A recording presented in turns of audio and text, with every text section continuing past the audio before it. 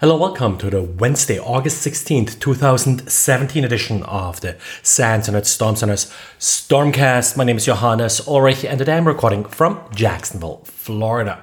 We got two interesting diaries today to start out with regarding some new tricks that malware is up to. First one is aptly named TrickBot, and as Brad explains, it's sort of a newer version of the Dire or Diresa malware family. Now, the overall infection doesn't really look all that special. Starts out with spam that includes an HTML link that then is used to trick the user to download an Office document, which of course will use macros to infect the system with additional malware. What gets a little bit interesting is, first of all, the domains used. Yesterday I mentioned how we see a lot of these new top-level domains being used, and that's pretty easy to spot. This particular sample did use the more traditional .com and then also .co.uk, so the standard commercial British domain.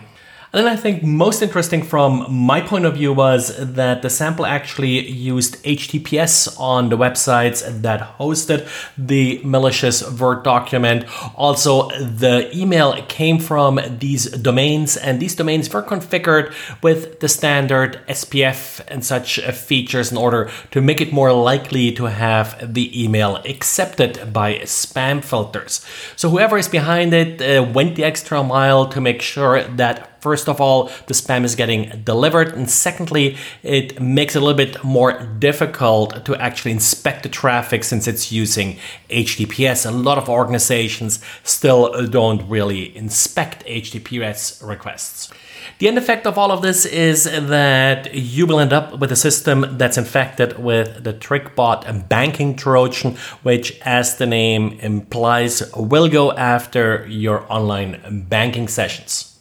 Now, TrickBot, while it did some pretty interesting things here, it still relied on spam in order to spread itself. Renato has another example here of malware that actually didn't use spam. Instead, the attacker actually called specific individuals and tricked them into installing a browser plugin over the phone. Of course, browser plugins have wide access to everything the browser does. In this case, it was a Chrome plugin. They're typically written for Chrome in JavaScript.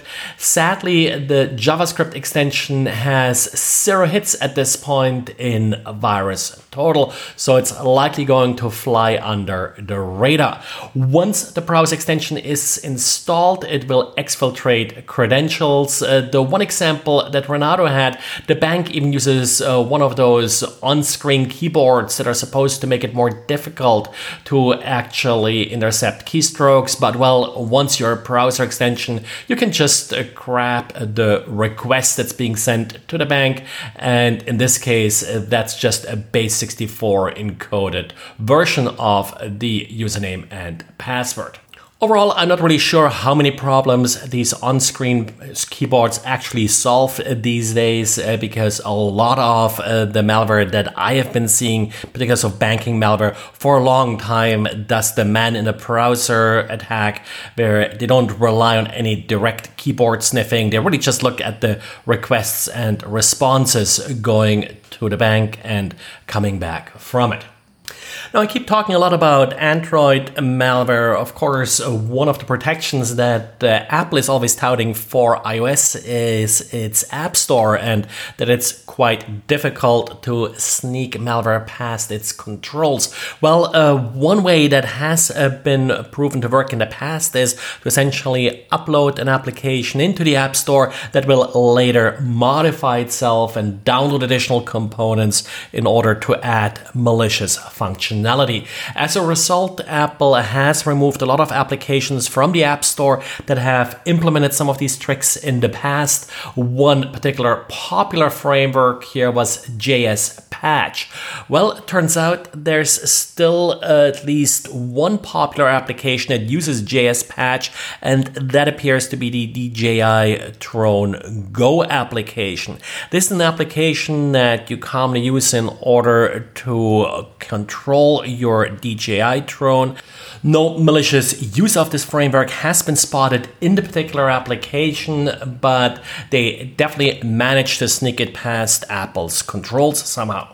When it comes to the Internet of Things, then one of the techniques that has always been proposed and pushed for these devices is some form of auto-update. And I have to say I'm a fan of this, given the large number of these devices. Any kind of human interaction in order to update this device is probably not realistic. Well, but with that, it's up to the manufacturer to actually make sure that the updates work.